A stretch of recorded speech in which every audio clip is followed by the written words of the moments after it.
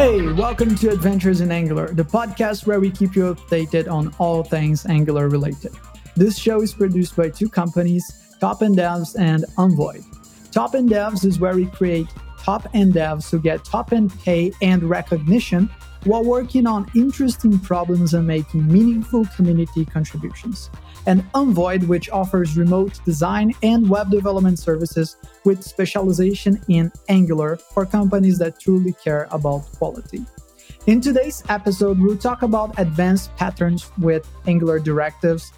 Again, 2 episodes ago, we had Armin on the show to talk about advanced use cases for directives in Angular. But there is so much content that we couldn't cover everything in that episode. So today, Armin is back for a part 2 on advanced patterns with Angular directives. My name is Lucas Paganini. I'm the CEO of Envoy and your host in the podcast. Joining me in today's episode is Armin Vardanian. Hey, everyone. Happy to be back and talk about directives more. It's been a big topic for me last 2 months. It was an excellent episode. So for those of you that haven't listened to that episode yet, it's just 2 episodes before this one. So I recommend that you listen to that before you listen to this episode, because this will give you more context on everything that we're talking about here. So we're not going to go over everything that we covered in that episode, but this is a continuation from there. So highly recommend checking that out.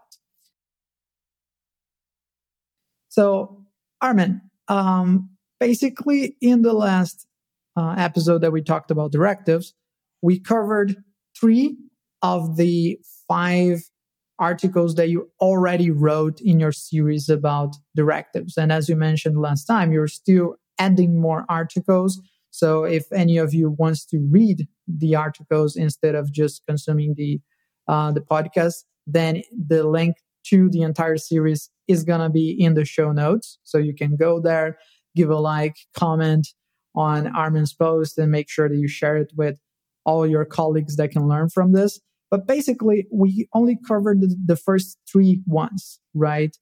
And do you want to just briefly go over those 3 ones, just kind of in a 2-minute run, just so that we can contextualize everyone that maybe listen to the episode but don't fully remember everything, and then we can go over the 4th and 5th and even 2nd article that is still in the works? Absolutely, that makes sense. So we had 3 use cases for directives. The first one was using directives exported references in order to communicate stuff to the component template. So in that example, we built a password strength meter that applied to all input of type password. And then we took the reference of the directive and it sort of told us what was the strength of the password, so we could use it and, for example, display a range or display a message or display a validation notice or whatever. So that was the first article. In the second one, we covered using structural directives to simplify content projection. We did a loading component in which we could project content, and depending on a Boolean, it would block the content and show a spinner over it. And for that, to simplify the template and not to have pass the projected content into this component all the time, we built a directive and explored some capabilities of the view container ref and used that view container ref to project our content into this dynamically created loader. So the template got simpler, but it was the same functionality, so we didn't need to use the content projection on that component directly all the time. And the third one was about hijacking existing elements or components. So, for example, we built a external link directive that would find all the anchor tags that have an href that is pointing out of our application, so external links, and used it to kind of automatically add a target blank attribute to it, which if we have the policy to always open external links in a new tab, that with just that directive, it will just work all over our application. Okay, so there is that. I think those are the general use cases we already covered. So maybe we can already dive into the new ones. Certainly. Yeah, I think that was a really good wrap up of everything. All right. And again, if any of you are interested in diving deeper in those examples that Armin just talked about, you should check out the 2 episodes ago where we did the part 1 of advanced patterns with Angular directives. So, all right, what do we do from here, Armin? How can we extract even more value from Angular directives? Okay, let's talk about events. And events are a part of Angular that we always sort of take for granted. Like we know we wrap the name of the event in those round brackets, and we write some expression or maybe a function call, and that's it for us. We don't really bother. We know that we can use event emitter to send an event from a component or directive. Interesting. And that's it. That's generally it. But there's really a bit more flexibility to what we can achieve with directives here. So first use case I show in my article is about a sort of click away event. Like sometimes we need to do something when the user click outside of a certain element. Okay. And if we want to have that functionality reusable, we probably should use a directive. So what we can do in this scenario, we can write a directive and let's say call it click away, for example. And then we can just have an event emitter that will emit anytime that somewhere in the document the user clicks and not in that element. Okay, that's the mundane part. What is interesting there is that we can use the name of the event emitter to select for the directive. So, for example, if you are building a directive that has the same input that the selector of the directive. For example, you have a directive named, I don't know, X, and you have an input on that directive named X. So in the template, we can just do square brackets X equals something, and simultaneously we both apply the directive and also pass the input. Right? So turns out that you can do the same with outputs. We can just name our directive the selector click away as an attribute, and then we can create an event emitter also named click away. And then in the template, we need to just drop the name click away, okay, and say equals an expression, maybe a function call, and it will work in the way that as a custom event, as another custom event. But you can do that with any template element, any HTML element, any component.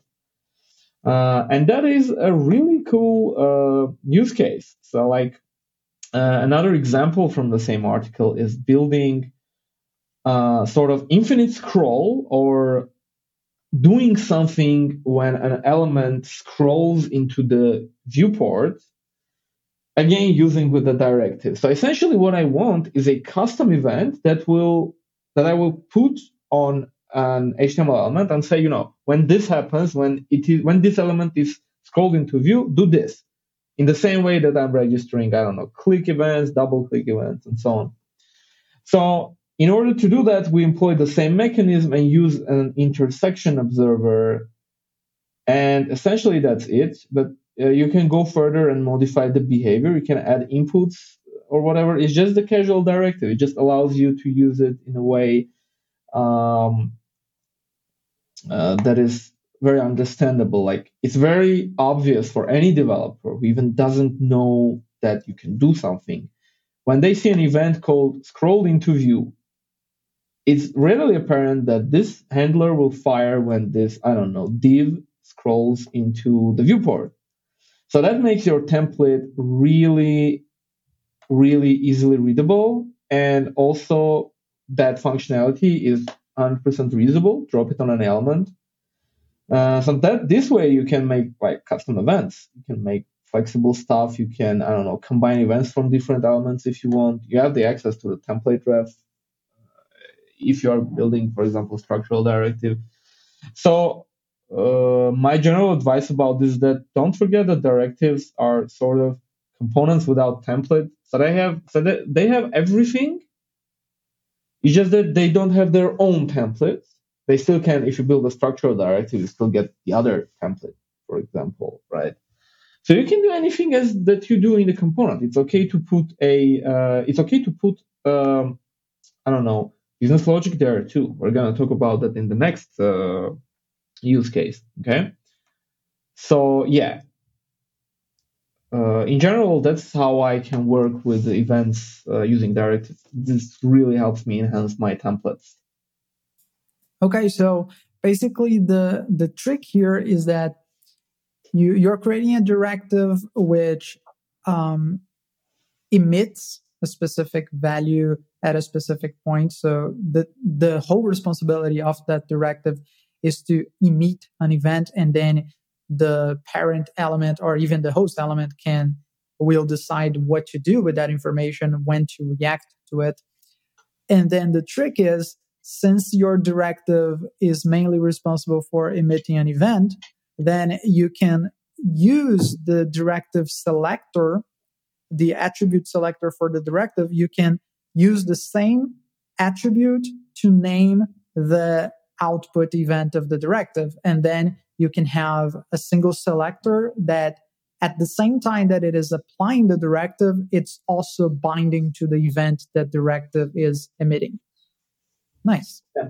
Angular really loves syntactic sugar, and I enjoy it a lot. Like, why write more boilerplate if you can just express it in one single line? I mean, I'm not. There are people that are like, oh, let's remove as much code as possible, but I'm for readability. If the code is short and easily understandable, then cool. If the code is short and feels like magic, then it's better to have like more lines of code that are more explicit. Naming and extracting stuff to functions help. I find that sometimes thinking about directives as essentially functions that get applied to HTML elements is useful in that context, because the most basic building block is a function, like one of the first ones that you learn when you come into software development. And functions are really good because you get to name stuff. You get to, instead of writing a comment that explains something, instead of trying to find, oh, how do I structure these 10 lines of code so it's more understandable, you can just extract it to a function and call it, do this. And it will be understandable. It probably won't be understandable if you have still bad code in the function, but it would at least somewhat improve the general code. So directives help to achieve the same thing. Sometimes we do stuff in the components that really don't belong there, in the sense that, why not have a directive that does that? Maybe you would need that same functionality in another component. Whenever you feel that you have like repeating methods in different components with the same name, the same body, and they primarily work to do something in the template, then you can think, oh, maybe I can extract this to a directive and find a way to apply it to the elements that I need. It would be way more descriptive than copy pasting that through all the OP. This doesn't really help there, because you can sort of write a service that does that, but it won't feel very natural. We don't really think of services as like things that work with the template. I mean, directly like modify it or do whatever. So yeah, you can do that with a directive. You should do that with a directive. I mean, directive-driven development. By the way, since you touched on that point about code reusability, I do have a trick that I use, because I think we talked about this before, but I am a huge proponent of functional programming. It's like a personal preference of mine, but I know that Angular doesn't really push too much on that paradigm. And I think it's okay, because it does make more sense to use object-oriented programming for the mental model that Angular creates. But I find myself sometimes in a situation where I have a component or a directive or a service which just has way too much code in it. It's just way too much. And also, sometimes there are functionalities there that I want to reuse, but it doesn't really make sense for me to isolate in a service or directive. Just although I could and it would work, just in terms of mental model, it doesn't really make sense. So what I do in that case is I isolate in a function that creates the function that I want. So for example, I isolate and I have a convention which every function that returns another function, I prefix it with make. So let's say that you have a method that is like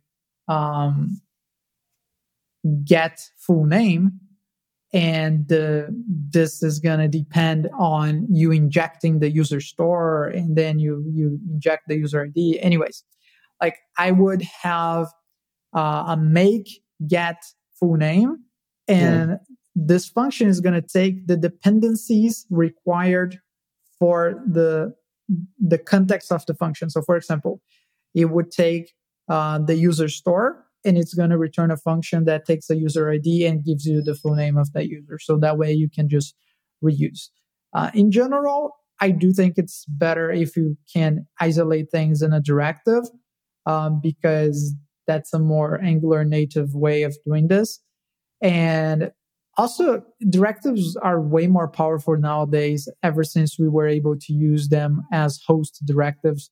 So I don't think there's any reason not to isolate things in a directive. We used to have an excuse, which is if I isolate in a directive, I can't apply the directive to my host element unless I am applying from the parent.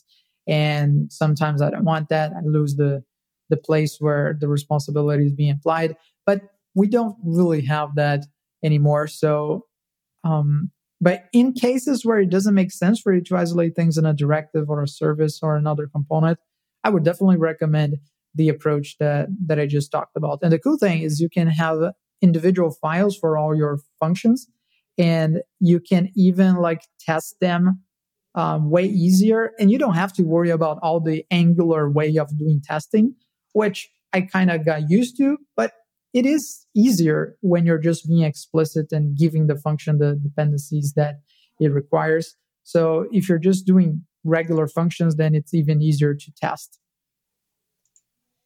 Makes sense. I enjoy like one of the things that I enjoy NGRX for is that to test my business logic, I really need to test like casual functions, and it even makes me test less functions. So I know that the test cases are covered there, and the component I can just say, imagine you have this data, or imagine you have that data, and test the template essentially, rather than test that the template is doing whatever I want it to do.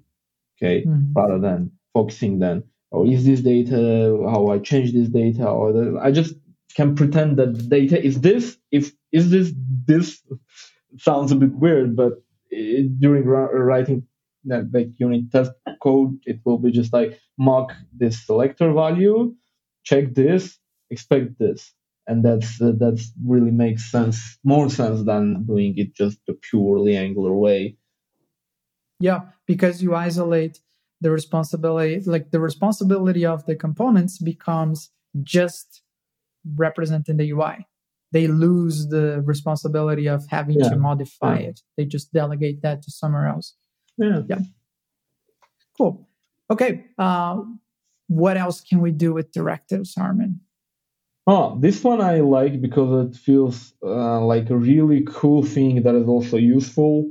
Like we have this thing that there are lots of things that look cool, not bad, but not really applicable that much, or not really solving a real world problem or whatever. But this one I liked because it addresses one interesting issue.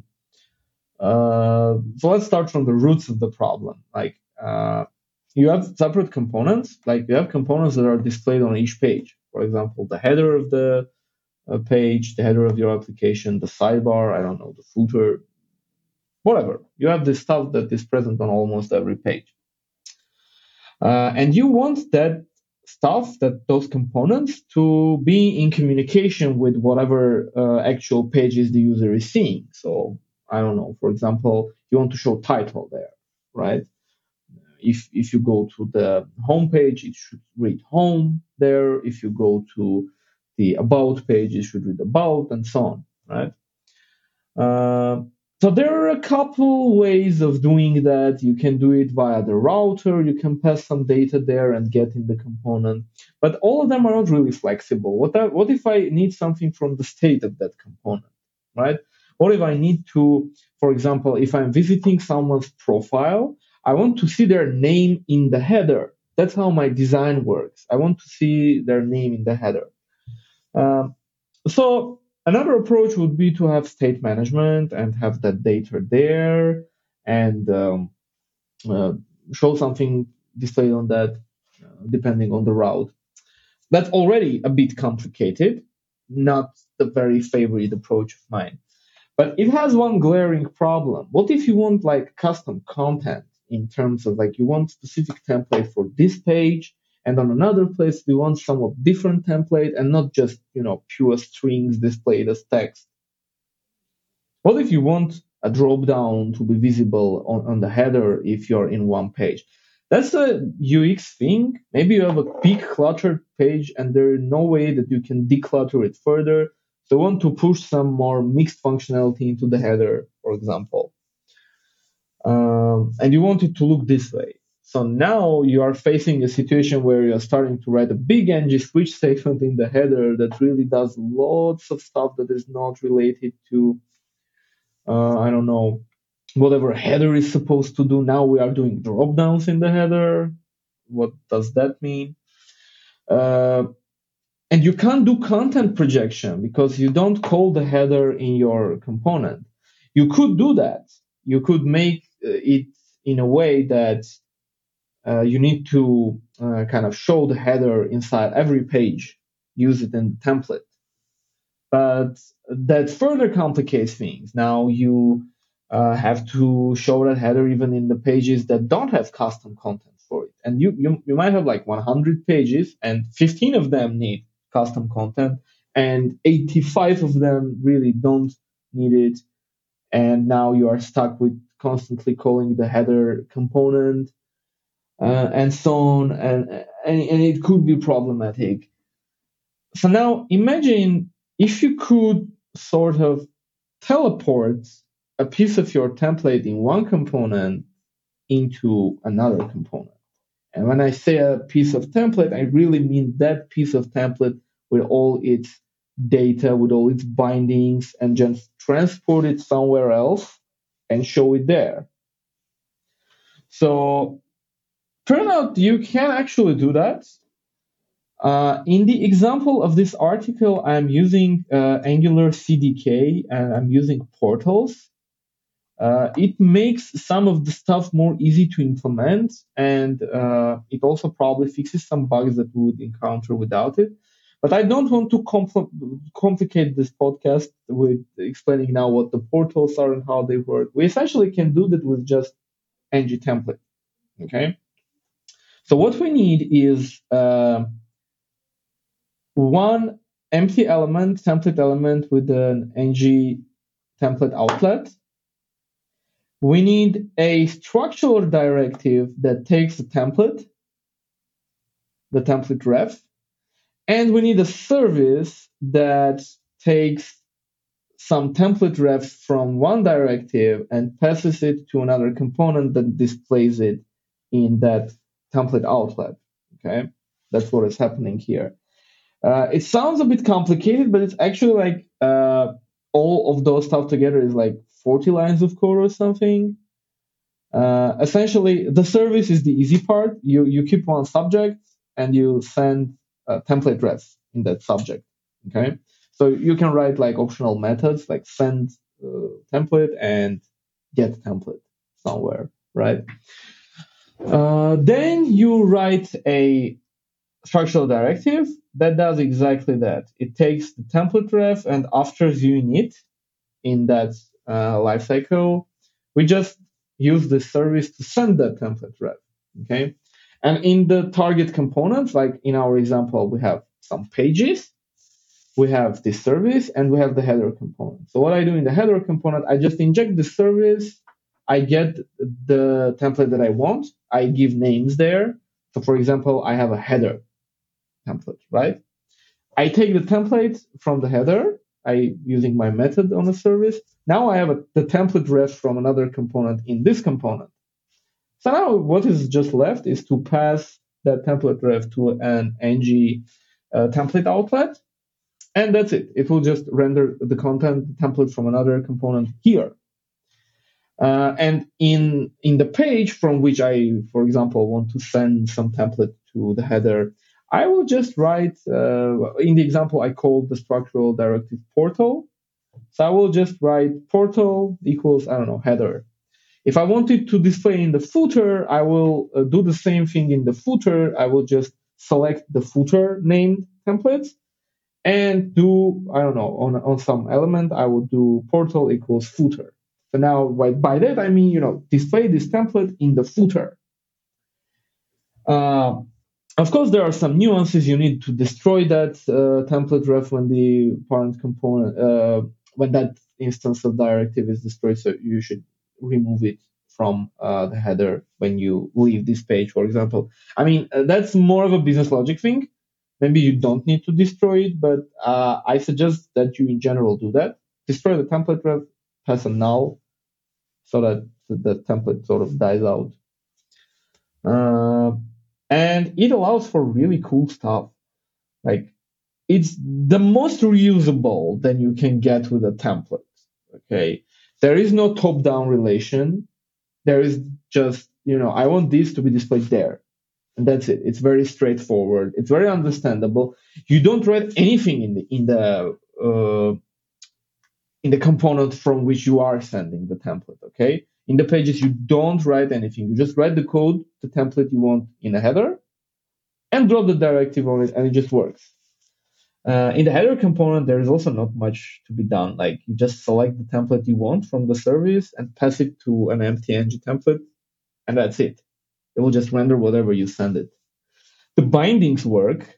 So if you want to handle the events there in your component, you just handle them in the usual Angular way. Nothing has changed.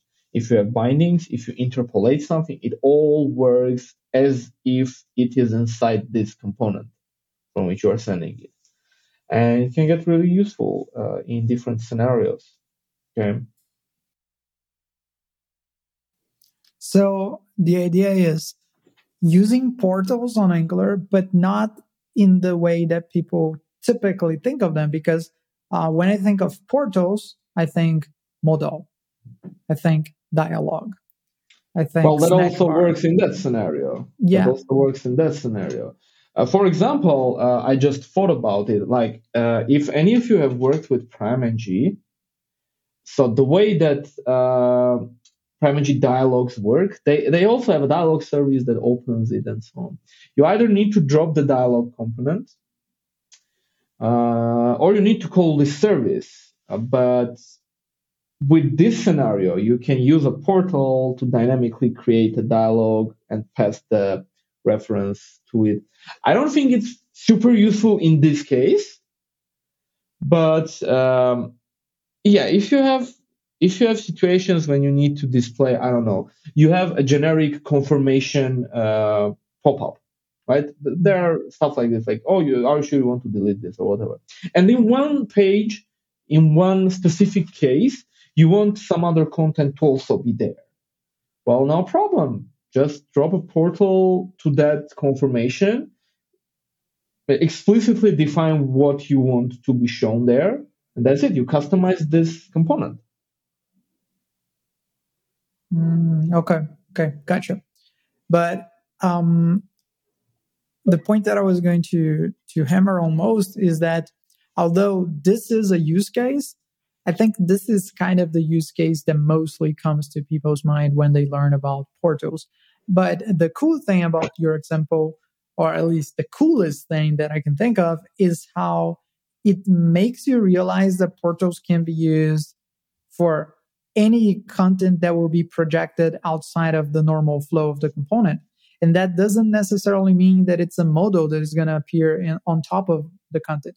It can also be a content that is in a parent component or in a sibling component somehow, but you want to project from your current component because for some reason the responsibility of that content is of your component, is not from that other component. So that's the case, for example, for a header. The header doesn't have the responsibility of figuring out the title of each page. The component that renders the page is the one that should be responsible for figuring out which title should it be. But the header is responsible for having a place to show the title. And thus, you have this mixed set of responsibilities. The place that presents the content is not the place that should be in charge of deciding which content to present. And that's a good scenario where you can use directives to project content there. Pretty cool. My rule of thumb for that is that you are diving too much into, oh, in this condition, display this, and in this condition, display that. And that is a good use case of maybe delegating it to whatever piece of your app that is actually responsible for that.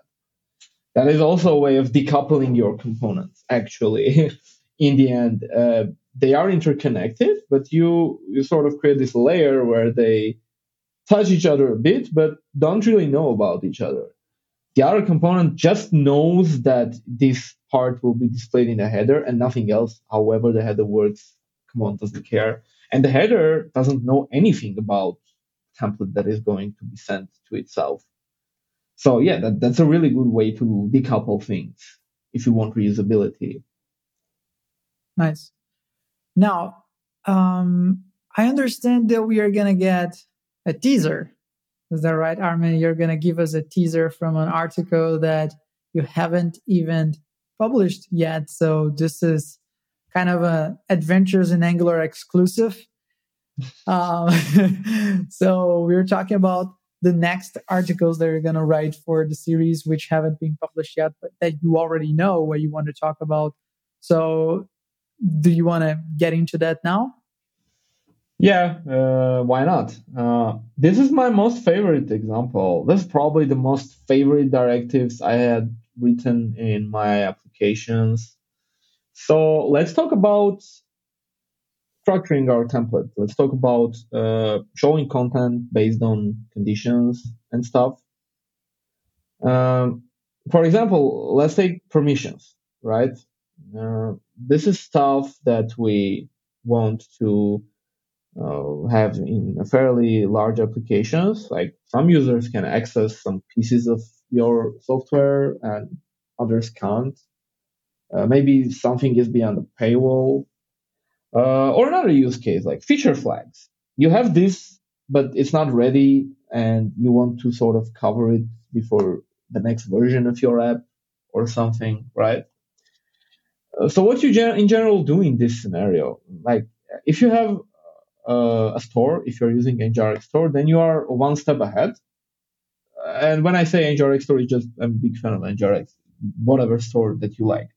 If you have any state management, you are one step ahead because you have the centralized place where to get that data. Understand maybe what version of app you are using or what permissions the current user has. Okay. So what you would do in general, you would inject the store, select for, I don't know, whatever specific permission, and then in the template, you will write, I don't know, if this permission, whatever, display this piece or this component or this template. So it's not bad, obviously. Even without the service, maybe you have something that would call an API and ask if I have the permission to do this. It doesn't really matter how the data getting logic works. What I don't like about this is that, first of all, the template gets a bit less understandable. I mean, it's understandable that you say ngIf then something, but if that something has not a very successful name, you need to go to the component, read what exact permission that is, for example, and you need to repeat that stuff with all the components and maybe all the permissions. For example, you selected for, I don't know, can user delete something permission, okay, and used it. Now you also need can user edit something, can user add something. Now, and then you think, oh, let's refactor this, let's just select the permissions and change the template. and show the and write something like permissions dot can edit permissions dot that. So you're in this dynamic thing, and you don't really like it. What you would really like to is write something like has permission equals the name of the permission, and that's it. Okay. So how you can do that? Well, you can use the newest Angular features. You can use host directives. So instead of manually doing some, I don't know, calculations and displaying or destroying the template, you can just write a structural directive. Let's call it has permission. That's going to be the example in the upcoming article. And it's going to receive the name of the permission. Okay. And other than that, it will just add ngIf as a host directive, subscribe to your whatever stream of permissions, or make an API call, whatever, however you determine if the user has permission to do that, or a feature flag, or whatever. And just pass that Boolean that you eventually get a Boolean, you're either true or false. Just pass it to the hosted ngIf reference. And that's it. You essentially still use ngIf. You just add it using the host directives feature, the newest feature in directives, and it works. So you don't need to do anything. It's super flexible. You can add more inputs. If you give it the name of the permission, but you also have one other concern, like if the user has this permission and also something else, well, you can just add another input, call it the same name, add a suffix, maybe and then in the template you can just do, for example, has permission, edit, then semicolon, and two dots, whatever condition you want. You can also do an else case and pass it to ngIf else and pass the template, so it still will work like ngIf, but you will simplify your component code. Like the class that you have written for the component, it will get simpler. It will not select for the data that it can sort of pass on. And this is a super good use case because it's a very real life use case. Like, what application doesn't have these sorts of repeating checkings? There's also an inverse of this. Imagine you have controls that are essentially the same everywhere, in the sense that, for example, you have a drop down that displays, I don't know, countries, or you have some inputs that have the same text or whatever, or are populated with the same data. So you either will have to select that data in a way in your component and pass it to that other component that you are using. For example, you are using, I don't know, material dropdown. So now you have to display. And now you are sort of stuck with copy-pasting this logic if you have this in other places too. Or you can write a component that wraps around, I don't know, a material drop-down, material select. But that's also not a good approach, because now you're encapsulating it further. You now have another layer, and you need to think about inputs and outputs of this component. And if that component is, I don't know, is a control value accessor, right? So you can use ng model. So now your component that wraps around it also needs to be a control value accessor. And I don't know. That's kind of lots of work. Lots of work for something that's not really that hard of a concept. Instead, you can just write a directive, not even a structural directive. You're not doing anything structural. Just write a directive that, gets that list of countries and passes it to this other component. That's it. You make this component richer by just dropping it. You say, this is a countries drop down, for example, or this is a specific time range calendar, whatever. So you sort of work around with other people's stuff without needing to either wrap them or bring this functionality to the component. You don't need that. You can just solve it with a directive, and that's it. And even with the reusability aside, you also get simpler code because you don't have everything in a single place. So you can break the responsibility into multiple It parts, saves a lot of which time. is easier to read. Yeah. Cool. Okay. I like that one. I think that one is really reusable for all code bases, because you either have checks for permission, or you have checks for feature flags, or you have checks for 100 other different things.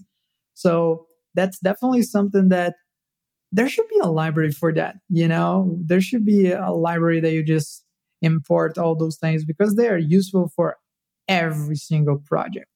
So I'm pretty sure that something like this exists. We just probably haven't stumbled the upon problem with that is that we talk a lot about business logic in directive, and it's absolutely okay to put business logic in. It's not only okay. I literally encourage people, please put business logic in directive. It's 100% okay, and it's gonna make your life way easier. But when you put business logic in a directive, it's not really reusable in another project. The idea is reusable, but the business logic itself is different. And, we still don't have content projection for business logic. I mean, we could do that with, I can write a sort of the generic permissions directive. I can imagine like I write a function that returns an observable of a Boolean for a specific directive, and then provide it in the root. Like I will give a function that will allow the user, the developer who uses this directive, to provide some logic at the root level. I actually have done something with the very first article in the series, which we talked about that. The password meter thing. It had an input that would allow you to check the user to provide a function that it will use to check for the password strength. So, for example, if one application thinks that, if the password has 10 symbols, then okay, it's strong. The other one might have different requirements. So you can just pass a function. But if you don't want to go around copy pasting that function and passing it around, you can just provide it at the root level. You can provide that function, and the directive will inject it and find if you have provided one, it will find it and it will use that one instead of the default one. So you can do that sort of stuff too. If there is a business logic piece, you can make it in a way that the user will have to provide that function. You can write a factory and, as you said, make, I don't know, permission checker, right?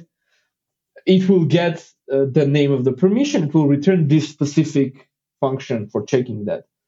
And then you will have a directive that is reusable everywhere, okay?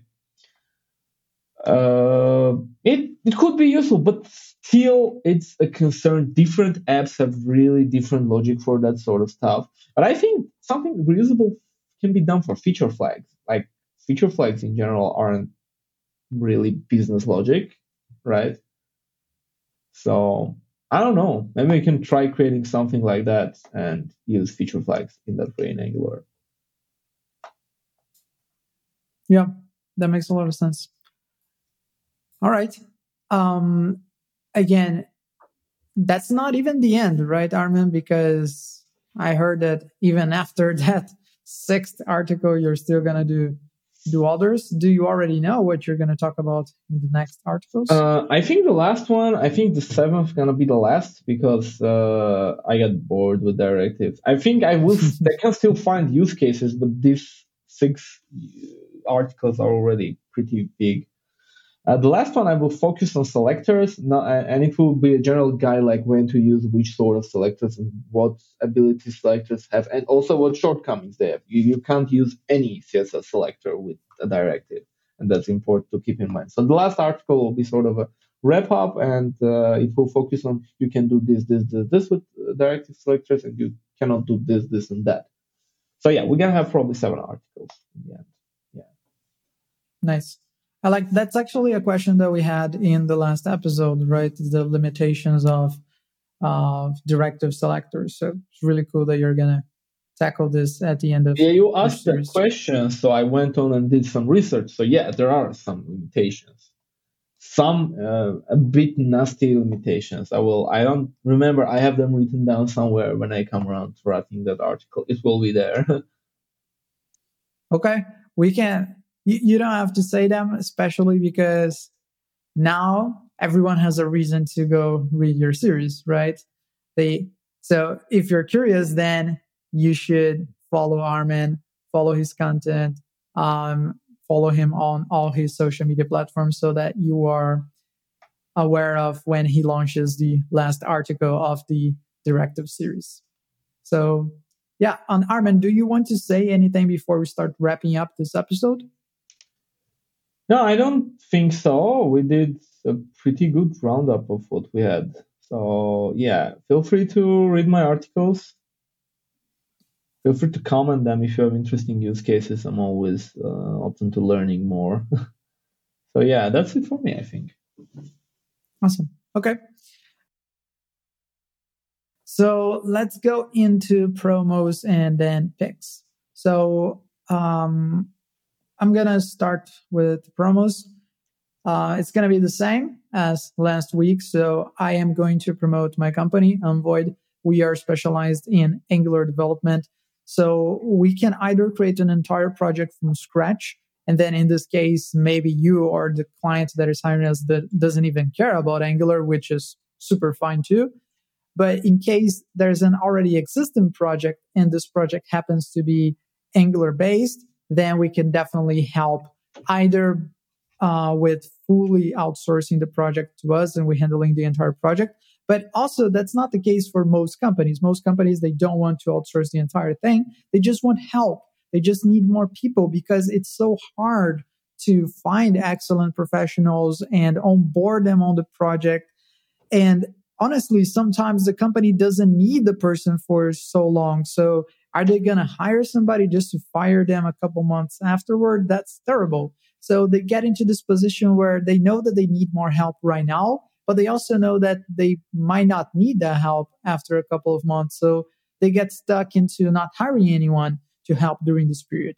So if you or your company finds itself in that position, then you can contact us on envoid.com and we can either help you with a staff augmentation. So putting my team to help your team in your current project in a flexible way with non-fidelity contracts. So you and your company can cancel at any moment in time if you don't like my voice or the work that we've been doing. So you can just cancel. And, or if you want to just delegate an entire project, you can do that too. That's fine. Either way, we can help if it's an Angular based project. So envoy.com if you're looking for that.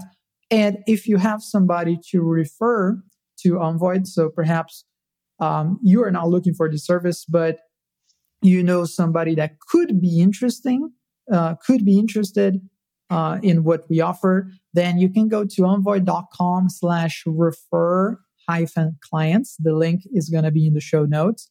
And by referring somebody, you can get paid up to 10,000 US dollars for each client that hires us based on your referral. So that's a shit ton of money. So you can go to this link and see how that works. It's a very, very easy process.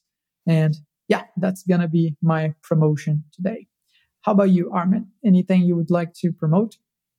I don't think I have anything to promote at this point, but hopefully soon I will have the waiting on it. Okay. Every time you say that, I get more and more curious. Well, I can't wait for the day. I try not to get ahead of the curve. All right. So in terms of picks, I am going to pick a TV series that I love. I have watched every episode launched thus far, but my girlfriend just started out watching this series. And now I'm rewatching everything again and realizing how good it is right from the start. Jesus, how can it be so good in every single episode? And it is Peaky Blinders. It's already a pretty famous TV show. But if you were just waiting for another push to watch this show, then that's it. Imagine me pushing you towards the television. Go watch it. It's on Netflix. It's an amazing series. How about you, Armin? I'm gonna talk about something from Netflix too. I really enjoyed watching the Our Planet documentaries. Like it's a series about different bios biomes on Earth. There is freshwater, there is jungles, there is forest, there is something about Antarctica. It talks about animals, it talks about climate change, and of course, I really can't pass on a documentary where David Attenborough is talking. Like, this man's voice is so captivating, I can literally listen to him for hours. And they are very beautifully shot, so super relaxing, but also like informative. You learn a lot of stuff about animals and general biodiversity of Earth. So yeah, I would recommend giving it a watch if you like nature. Um, it's super interesting and really well shot. So yeah, that's good. The Our Planet documentary is gonna be my pick this week. Awesome. Okay. So, Armin, again, thank you so much. It's always a pleasure to have you on the show. Thank you for all the knowledge that you brought to the episode today. And I hope to see you in the next episode. Thank you too. Thanks a lot for having me. Always a pleasure talking on Ventures in Angular. Bye, guys. See you next week.